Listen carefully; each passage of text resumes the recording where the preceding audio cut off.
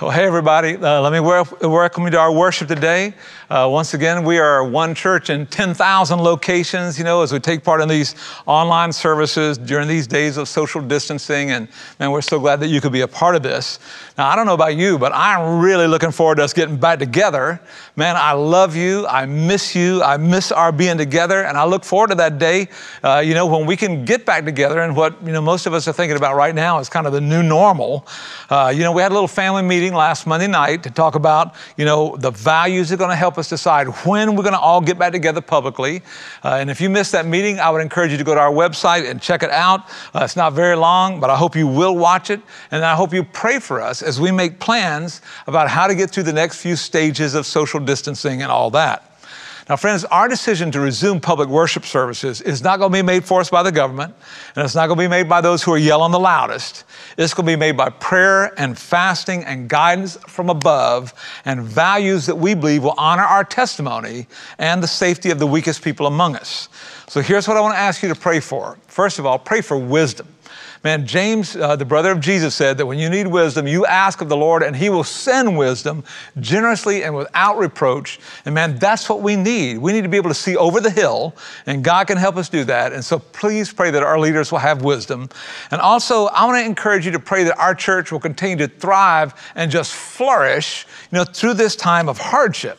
Now, I mentioned in our family meeting that, we don't need to reopen our church because, man, our church never closed. I got a great message a week or so ago from a compassion Christian nurse who serves in a local hospital, that reminded me, of how much ministry is going on through compassion, all the time. Let me just read you what she wrote. Pastor Cam, I'm not sure if you remember me, and then she gave us her name, and she told me about the volunteer role she had volunteered for and was training for literally the week before COVID-19 hit, and now we're online ever since. But she said, I just wanted to take a minute and say thank you. I'm a civilian nurse out of Fort Stewart. I received a phone call from a friend at church this past week who said Compassion Christian is donating cookies to workers at Winter Army Hospital. And I was able to help distribute those cookies throughout the hospital, throughout the troop medical clinics that stayed open through this whole pandemic. She said the looks of gratitude on everybody's face is something I'll remember for the rest of my life. She said, I was able to bless even the cleaning crews with cookies as well. And one of the sweet ladies who served on the cleaning crew, read that message that said, if you want prayer, just dial this number or text this number. And she said, man, I really do need prayer. Do you think they would pray for me? And I told her, yes, ma'am, they would. She said, all I got to do is call this number and they'll pray for me. She said, yeah, call it right now. And she said that lady took her phone out, dialed that number. She got prayer, and our friend said she walked away with tears in her eyes. Now, friends, she wrote, in that moment, I felt God move. Through the ministry of our church, God used me to bring joy to these healthcare workers and essential personnel, and in return, I received joy as well. So thank you for remembering us. Thank you for caring. Thank you for being a light in the darkness. Thank you for being compassion. God bless you all. Now, friends, I'm telling you, that's what happens, when we are one church in many locations that's unified in our mission to lead people to a life-changing relationship with Jesus and then make a difference in the name of Jesus. Now, friends, there has never been a time when that kind of unity and intentionality was more important than it is right now in our country today. Now, we're in part 3 of a 3-part series that we're calling The Separation of Church and Hate. And man, we've been exploring how the church, when it works right, is kind of an antidote for the anger and division that we see in play in our nation's politics today. Now, friends, I think that followers of Jesus, when we got our head on right, dude, we are like medicine to a culture that is running a dangerously high fever. Now, over the last 2 weeks, we've talked about the healing power of civility. When you are quick to listen and slow to speak and then slow to anger. Man, we talked about how different that kind of loving response is to the vitriolic kind of label and disable culture that we live in today. We've also talked about the healing power of the humility of Jesus, that causes us to think less of ourselves and then to treat other people as if they're more important than we are. Now, friends, they're not more important than we are. But if we treat them that way, the way Jesus did, I'm telling you, man, it changes things.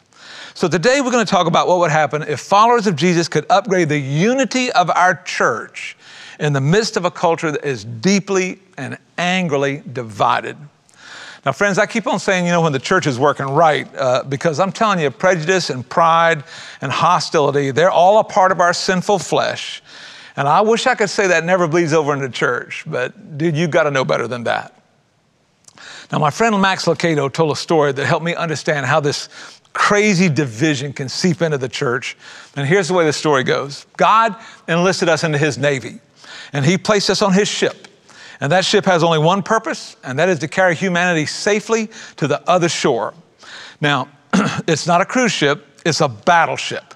And we aren't called to a life of leisure, we're called to a life of service. And every one of us has our own different task. Man, some people are super concerned about those who are drowning, and so they're snatching people out of the water. Others are occupied with the enemy, so they man the cannons of prayer and worship. Others devote themselves to keeping the crew fed and healthy, and so they're constantly feeding and training all the crew members. And even though we're different, we're all the same. Man, each of us can tell our own story of our personal encounter with the captain, because each one of us has received our own call. Man, he found us in the sinful shanties of the seaport, and he invited us to come and follow him.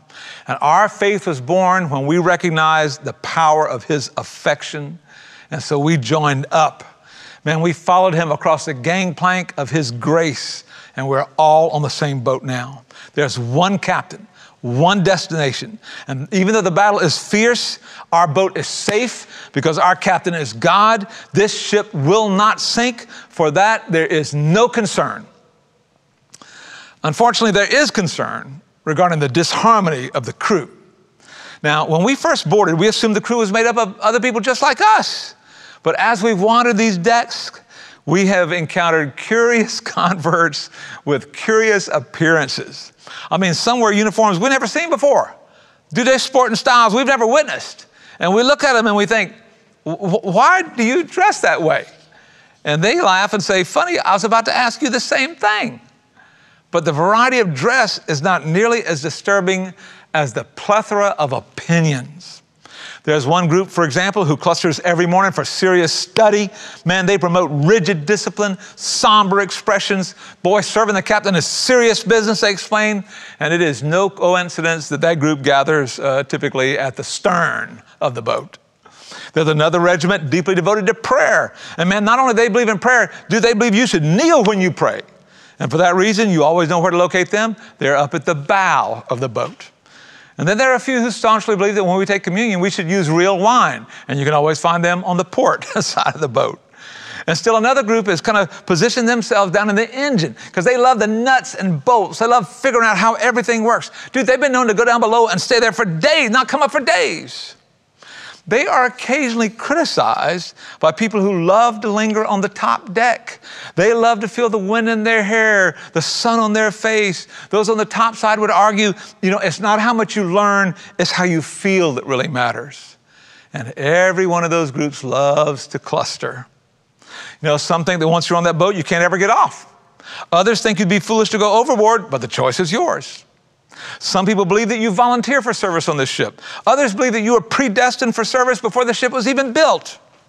Some predict that there will be a great tribulation that will strike before we dock. Others think, hey, it won't hit until we're safe on shore. There are those who speak to the captain in their own personal language. And there are the other folks who believe those languages don't even exist. Some groups feel like, the officers should all wear robes. And then there are other groups who feel like there are no officers. And then there's another group who feels like we're all officers and we should all wear robes. And every one of these groups just clusters. And then there's the issue of the weekly meeting, where the captain is thanked for how good he's been to us. And we read his word. And everybody agrees that it's important. But very few agree on how to do it. Some want it loud. Some want it quiet. Some want ritual. Some want spontaneity. Some want to celebrate so they can meditate. Others want to meditate so they can celebrate. Some want a meeting that's geared to people who are going overboard. Others want to reach those who are overboard, but they don't want to go overboard and neglect those who are already on board. And boy, all of these groups love to cluster. And the consequence is a rocky boat. There's trouble on deck. Fights have broken out. Harsh things have been said. Some sailors won't even speak to each other. There have been times when one group refused to even acknowledge the presence of anybody else on the ship. But most tragically, those who are still adrift at sea sometimes choose not even to board the boat because of the quarreling they hear about in the boat. Now, what do we do about this? We'd love to ask the captain, don't you think there should be harmony and unity on your ship? And friends, let me tell you, you don't have to go very far to find the answer to that question. Because on the night that Jesus died, he prayed that his Father would help us figure out an answer to the problem of division in the church. And it was a prayer for unity, and it's found right here in John chapter 17. So man, if you've got your Bible, open it to John 17, Matthew, Mark, Luke, John, fourth book in the New Testament. If you don't have it, I'm gonna throw it up on the screen, but I really hope you'll get this and mark it, because friends, this is one of the most important prayers Jesus ever prayed, because he was praying for you. Literally praying for you. And we're going to study this prayer, and if we take this to heart, this is a prayer that could change our church, our community, our nation, and our world if we will allow ourselves to be the answer to the prayer of Jesus. Now, before we unpack his prayer, let me just ask you this question. Why do you think unity is so hard to achieve? I mean, if unity is hard to achieve in the church, I mean, where we're all saved by grace, and we all have the same Lord, and we all study the same Bible, and we all have strength from the same Holy Spirit, and man, we're all commanded to love each other. Man, if unity is hard for us, then you don't have to wonder why it seems impossible to have unity out in the culture, especially during an election season. Now, one of the main causes for division in our culture is what sociologists call the fundamental attribution error. Now, this phrase was coined by Dr. Lee Ross, who's a psychologist at Stanford University, and it refers to a cognitive bias that attributes people's behavior to their character rather than their circumstances. Now, think about this. Think about what this means. Let's say Alice is driving and she gets cut off in traffic by Bob. What does Alice just naturally assume about Bob? Now, she might make a fundamental attribution error and judge his character by his behavior. She might say, that joker cut me off because he's a jerk. He is a selfish, thoughtless jerk who doesn't know how to drive. People who cut you off like that, they're just thinking about themselves because they're jerks. She doesn't know all that about Bob. She doesn't even know Bob. That's a cognitive bias that she has. She's prejudiced in the way she thinks. Consequently, she is judging his character based on a very limited understanding of what she's seen of this guy, the fact that he cut her off in traffic. Now, if she was more mature, and if she was more patient, more spiritual, more loving, she might think, well, maybe it's not his character, maybe it's his circumstances. Maybe that joker is driving like that because he's in a jam. Man, maybe his daughter's having a convulsion and he's got to get to school. Or maybe his wife's having a baby, he's got to get to the hospital. Or maybe he's late for his flight. And listen, that kind of gracious attitude rather than judgment would humanize Bob a little bit and make it easier for her to be kinder to him, and maybe easier for her to give him a break. Now, it wouldn't excuse the fact that he cut her off. It wouldn't make that right. But listen, choosing to think the best rather than the worst would at least, keep her from blowing up with anger and maybe make her a little more understanding and a little more Christ-like. Now, I know what you're thinking right now. Cam, that ain't real. Oh, yeah. Yes, it is. And it's possible because you do this for yourself all the time, right? I mean, when you cut somebody off in traffic, you don't immediately judge yourself and say, well, I guess I'm just a jerk. I'm just a thoughtless, selfish jerk who doesn't know how to drive. You don't do that. No. You're quick to explain your behavior by circumstances. I had to make that cut because I'm late for a job interview and I need this job to feed my family. Or I got to pick my kid up from school. They're sick. Or, I'm so thoughtful and I'm so responsible. I had to cut in front of you so I could take care of all these other responsibilities. Man, the reason I cut you off is because I'm so responsible. Now, if you're thinking right now, Cam, what in the world does this have to do with the separation of church and hate? Have you ever heard anybody say, all Democrats are corrupt? They act the way they do because they're corrupt. All Republicans are heartless. They don't give a rip. They act the way they do because they don't care, because they're all heartless. All Democrats are socialists. You know they are. All Republicans are racist. They're never going to admit it, but you know they are. I can see their heart, every stinking one of them. Really?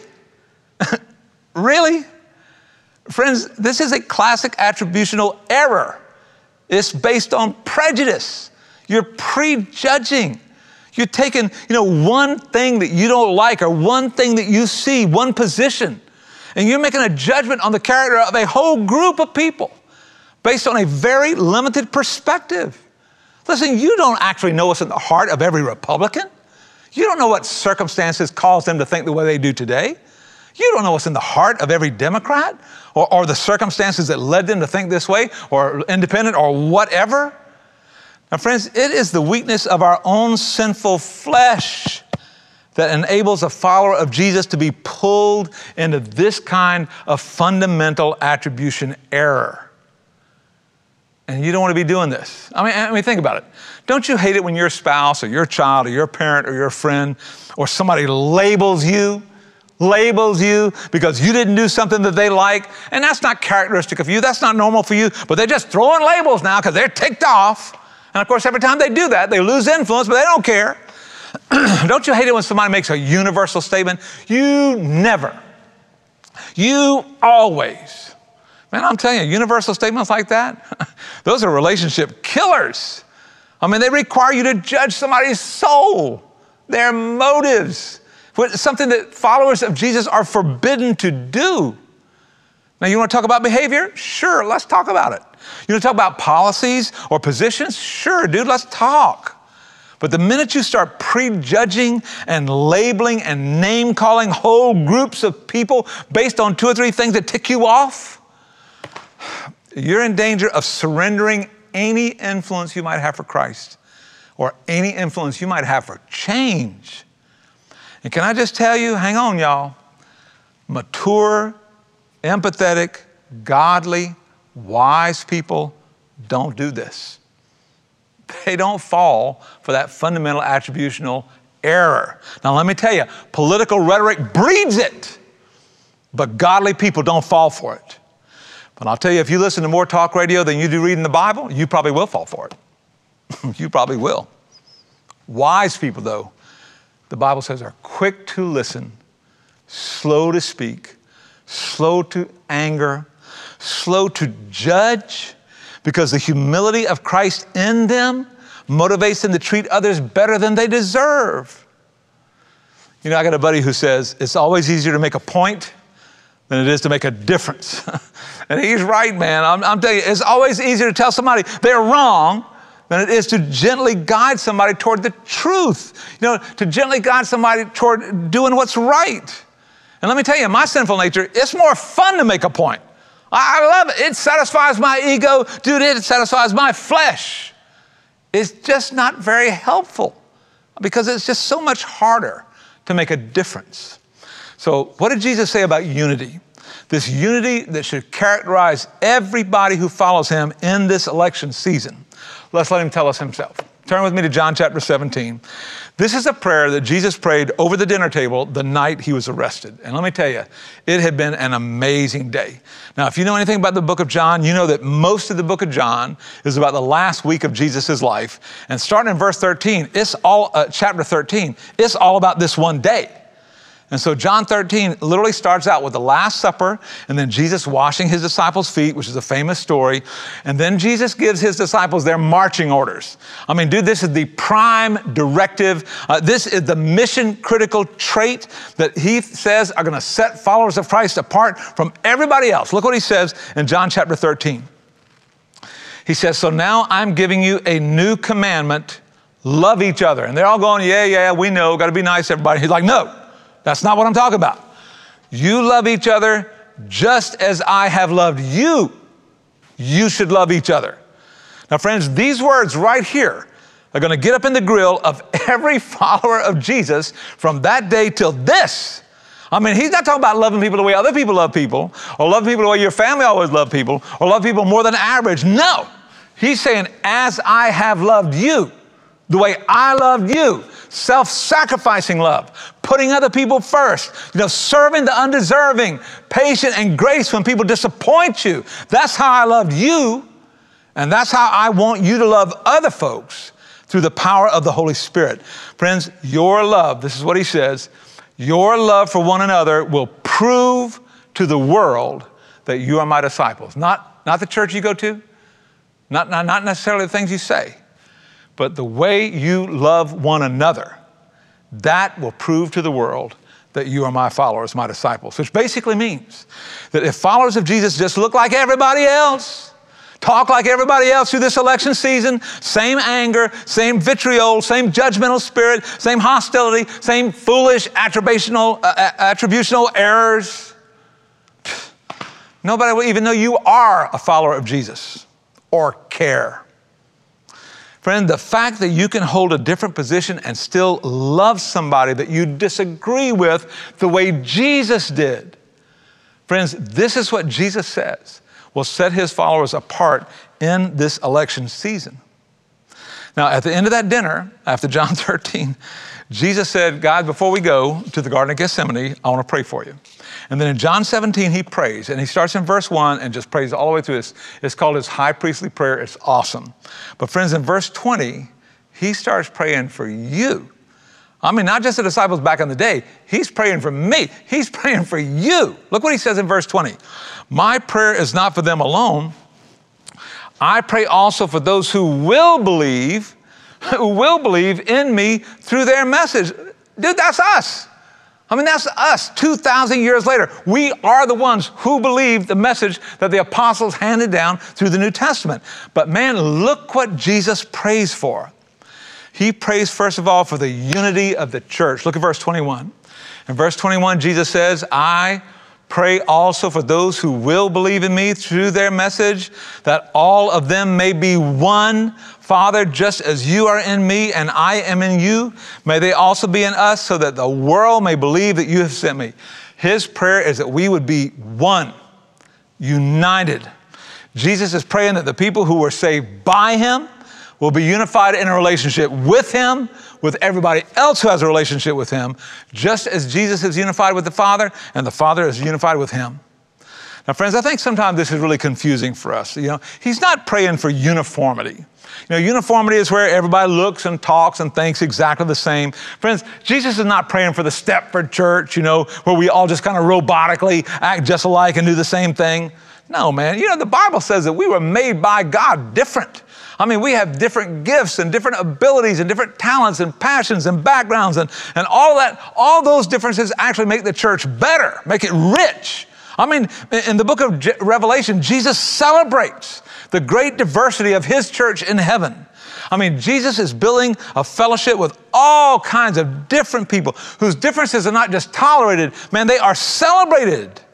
And I'm telling you, he's the only one on this planet who's ever been able to pull that off in history. But he's not talking about uniformity, and neither is he talking about unanimity. Man, he's not saying that in the church, everybody's got to agree and share exactly the same opinion and exactly the same convictions on everything. Listen, we don't all have to be Clemson fans. We don't have to be. You can be, but you don't have to be. We don't all have to like Motown music like I do. You don't all have to be a Republican. We don't all have to be a Democrat in order to experience unity in the body of Christ. Jesus is not calling for uniformity. He's not calling for unanimity.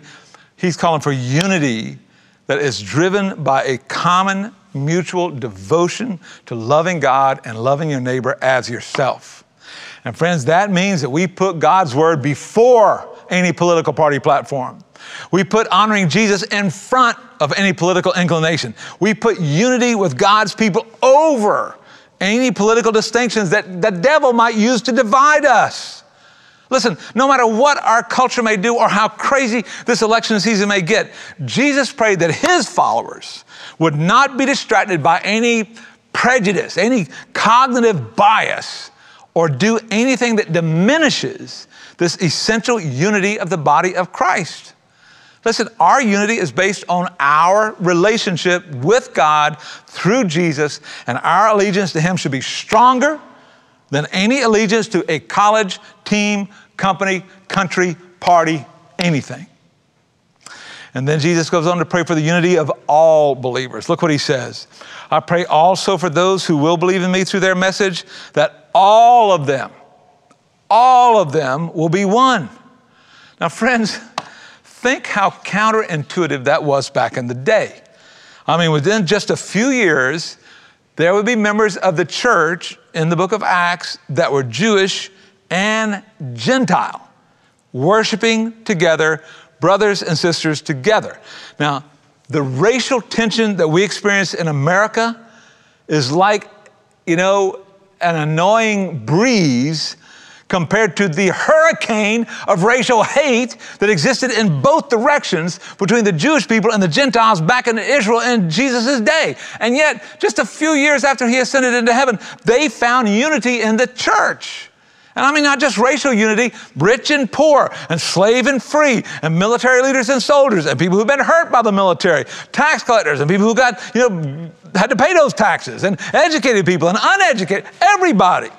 I mean, think about our day. Unity of all believers means Republicans and Democrats and independents and indecisive and libertarians and librarians and privileged and not so privileged and black and brown and white and beige and married and single. Dude, everybody who calls him Lord, no matter how well life seems to have treated you, no matter how harshly life seems to have treated you, Jesus is praying that all of us will be one.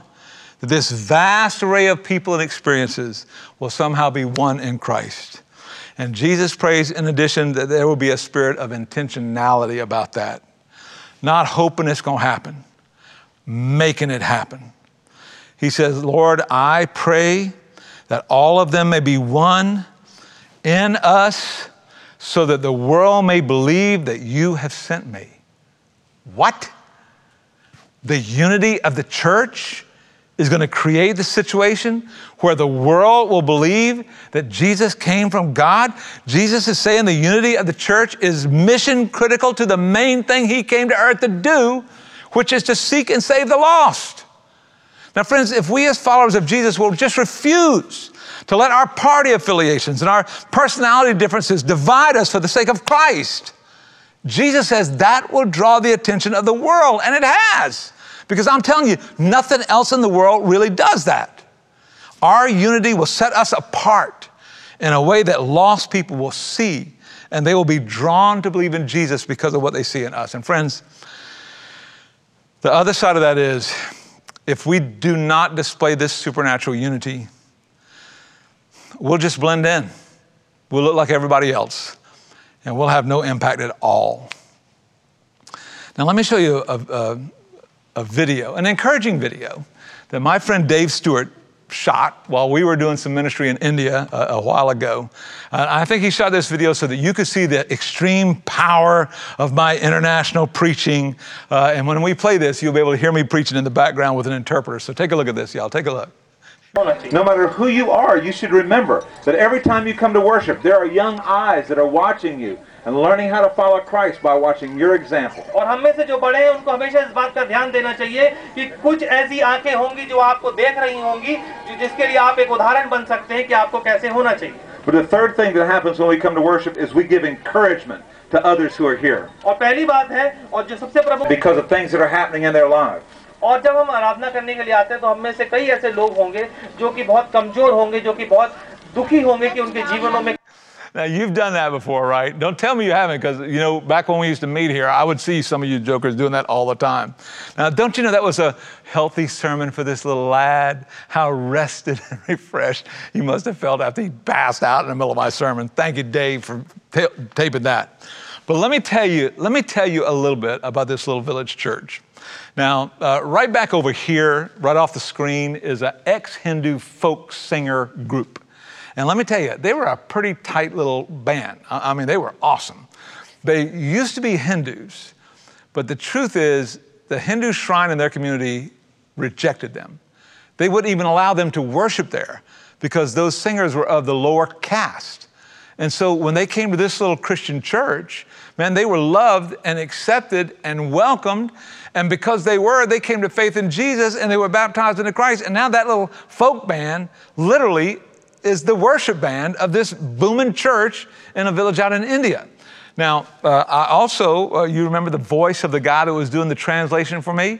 That guy works for Dr. Ajay Lal. Now, Ajay is a third-generation church planter in India that we've been supporting for a long time. Ajay's dad and grandfather both love the Lord, serve the Lord in ministry. When Ajay went to college, he told his daddy, I want to do anything except the ministry. I do not want to do the ministry. So he went to law school. And as he was getting ready for the bar exam, his dad called him and said, look, there's a little church in New Delhi. Would you mind preaching there for him on Sunday? That's all you got to do. And Ajay started preaching at this little church while he was passing the law exam. Man, he fell in love with the ministry. God called him in the ministry. And as soon as he got his law degree, he went in the ministry and never practiced law at all. But Ajay is of the Brahmin caste. And there's a caste system in India, and on the bottom, they say it doesn't exist, but it really does. On the bottom are the untouchables, and that's who we're looking at here. And then on the top caste are the Brahmins. They are the educated, the wealthy, the elite folk in that country for the most part. Ajay is a Brahmin. His wife, Indu, is a Brahmin. Her daddy was one of the most famous plastic surgeons in India. He was a missionary doctor out in the sticks, man. And the way he funded his whole mission was wealthy people would fly from New Delhi out to Damoh, where his mission station was, so that they could get plastic surgery from this guy. He was so famous, and he funded his whole ministry this way. Now listen, one of the reasons God has blessed this ministry so much is that Ajay and Indu, who are Brahmins, come into this little village of untouchables and the poor and all of that, and they eat with them, and they talk to them, and they preach to them and teach them and love them and put their hands on them and baptize them into Christ. And these people don't even know what to think about that. And I'm telling you, it's this amazing supernatural love and unity that it's just blowing their minds. They don't even know how to think about it. Now, let me tell you something else you can't see in this picture. These are all the kids. There's a bunch of men in this church. Every one of them has caught a beating from Hindu extremists in that area because they converted to Christianity. Now, none of them were welcome at the Hindu shrines. They were all rejected because they were of such a low standing in the community. But man, they were, beat up for going to a church that would love and accept them and make them, a part of our family. And friends, I'm telling you, what you also can't see in this picture is right back over here is a very distinguished, older Indian man in super expensive white traditional clothing. I was trying to figure out what that guy was doing there and who he was. And I asked Ajay afterwards, and he said, well, he's a member of parliament. But this is his home village, and he found Christ here at this little church, and that parliament member is a member of this little tiny church. Now think about that. Rich, poor, educated, simple, men, women, children, all one in Christ. Friends, this is an answer to Jesus' prayer. These Indian folk are being drawn, by the unity of our mission there to believe that God sent Jesus to save them. And friends, I'm telling you, last year, 50,000 Indian people converted to Christ and were baptized into Christ last year. And Jesus says, in part, it's because of the unity of our churches in India. And honestly, the unity of our church here in Georgia with the churches in India. And friends, I'm telling you, your generosity is changing the world here. It's changing the world there and answering the prayer of Jesus. Because man, when the church is working right, we are intentional about unity because, man, Jesus prayed for a humanly unexplainable unity. I mean, look at verse 22. In verse 22, he says, I have given them the glory, Lord, that you gave me, so that they will be one as we are one. I and them, you and me. It's a God thing. It's supernatural. Dude, this is what's so powerful, about what we're doing in a church like this, where people of every race, every education, every economic, every political background can come together and be loved by Jesus and loved by us. Now, friends, you got to know that human nature is to be homogeneous. And homogeneous means, like with like. You just, run to the corner where everybody looks like you, everybody acts like you, everybody dresses like you. Friends, this was not the dream of Jesus for his church. Jesus dreamed of building a church that manifested such a supernatural unity among such diverse nationalities and colors and cultures that everybody who came there would feel welcome. And then everybody in the world who saw it would just be mystified They just wouldn't understand how that is possible. And of course, in this super diverse body of Christ, of course we're going to see things differently for different reasons. And of course we're going to vote differently for different reasons. But at the same time, when Jesus' prayer is answered, there's this beautiful, mystical unity that is just unignorable by the world, because there's never been anything in the world like it. And friends, this is why we cannot sacrifice our unity over something as temporary as a political opinion. And friends, Jesus finished his prayer by praying for complete, life-changing unity. Look what he says. He says in verse 23, may they be brought to complete unity to let the world know that you sent me and have loved them even as you have loved me. He wants us to come to complete unity. Surely, man, if you love Jesus, you would not let a temporary political difference diminish the supernatural unity of the church, that Jesus died so that it would make an eternal difference. Listen, I have friends in India and Pakistan and other places who catch a beating standing for that unity of the church every day. Our early Christian forefathers lost their lives standing for this supernatural unity, but they reshaped our world because they did. Now, I have a friend named Ben Kacharis, who is a pastor up in Maryland and apparently a pretty good fisherman, right? I didn't know that Georgia catfish made it all the way up to Maryland, but anyway, he caught one. He's a pastor of a great church up there, and he's got a daughter named Ellie. And Ellie served at our church last summer. She was at camp in the city out of the East Campus, and she's a Milligan student and just awesome. This is the face you make when you're sending a picture to your buddy and you get to be with his daughter and he does not. All right, that's how that works. So anyway, he was telling me a story about Ellie. Ellie, on her first day of high school, she comes home and says, well, Dad, I saw my first fight today. And he's like, first fight? Wow. What was it like? And she said, man, it was amazing. I mean, one girl grabbed the other girl's hair and she's pulling her all over the place, giving her the business, man, shoving her up against the lockers. And this big crowd gathered in the hallway, and it was kind of exciting and kind of scary and kind of funny all at the same time. And then a teacher came in and broke it all up and dispersed the crowd and grabbed those two girls that were fighting and said, why don't you guys knock this off? And Ellie said the crazy thing about it is they both played on the same sports team, and everybody said they were supposed to be friends. Now, sadly, that's not a far cry from what the devil would love to do in the American church during this election season, right? I mean, it's becoming increasingly acceptable, to just enter into any kind of angry Facebook rant, divisive diatribe, vitriolic name-calling, whatever. We yank the hair, give them the business, and the whole deal. And don't you think that Jesus sometimes just would walk into the church and grab us and say, why don't you guys knock this off? I mean, you're on the same team. You're supposed to be friends. Listen, unity is important to Jesus. And let me tell you why. If the only thing you know about my family is we fight all the time, and I got this wacky, opinionated cousin, and I got this uncle who's mean as the devil, and then I say to you, hey, don't you want to come to my family reunion? What are you going to say? No. Of course not. And friends, when our churches are like that, it defeats the purposes and the prayers of Jesus. Dude, Jesus prayed for the unity of his family. He commanded everybody who loves him to love each other as he loved us. And listen, of all the lessons we can draw from this passage, don't miss the most important one. Unity matters to God. Disunity disturbs God. And I'll tell you why. Jesus said, by this, everyone will know that you're my disciples if you love one another. Now, friends, unity in love creates belief. Not that we're always going to agree on everything, because we won't. Not that we're going to solve every controversy, because we won't. Not that we're going to be unanimous in every vote, because we won't be. But if through it all, if we love one another in unity, that unity will be used by God to create belief, which will get people out of the water and onto the ship headed to the other shore.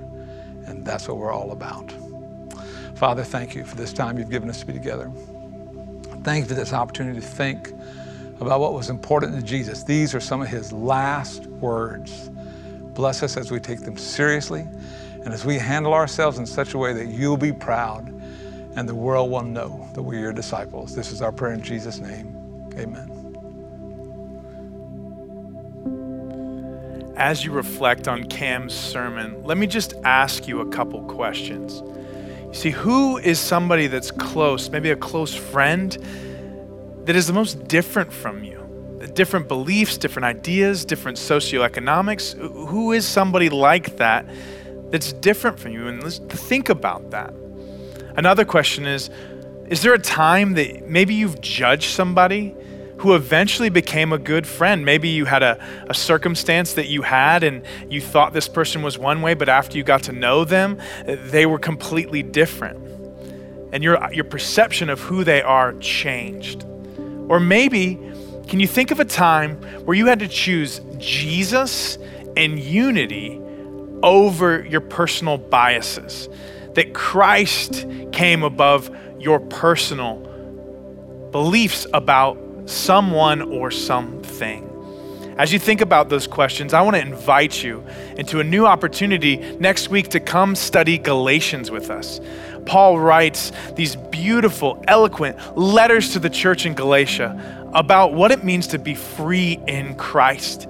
And honestly, these questions and Cam's sermon is inviting us into freedom.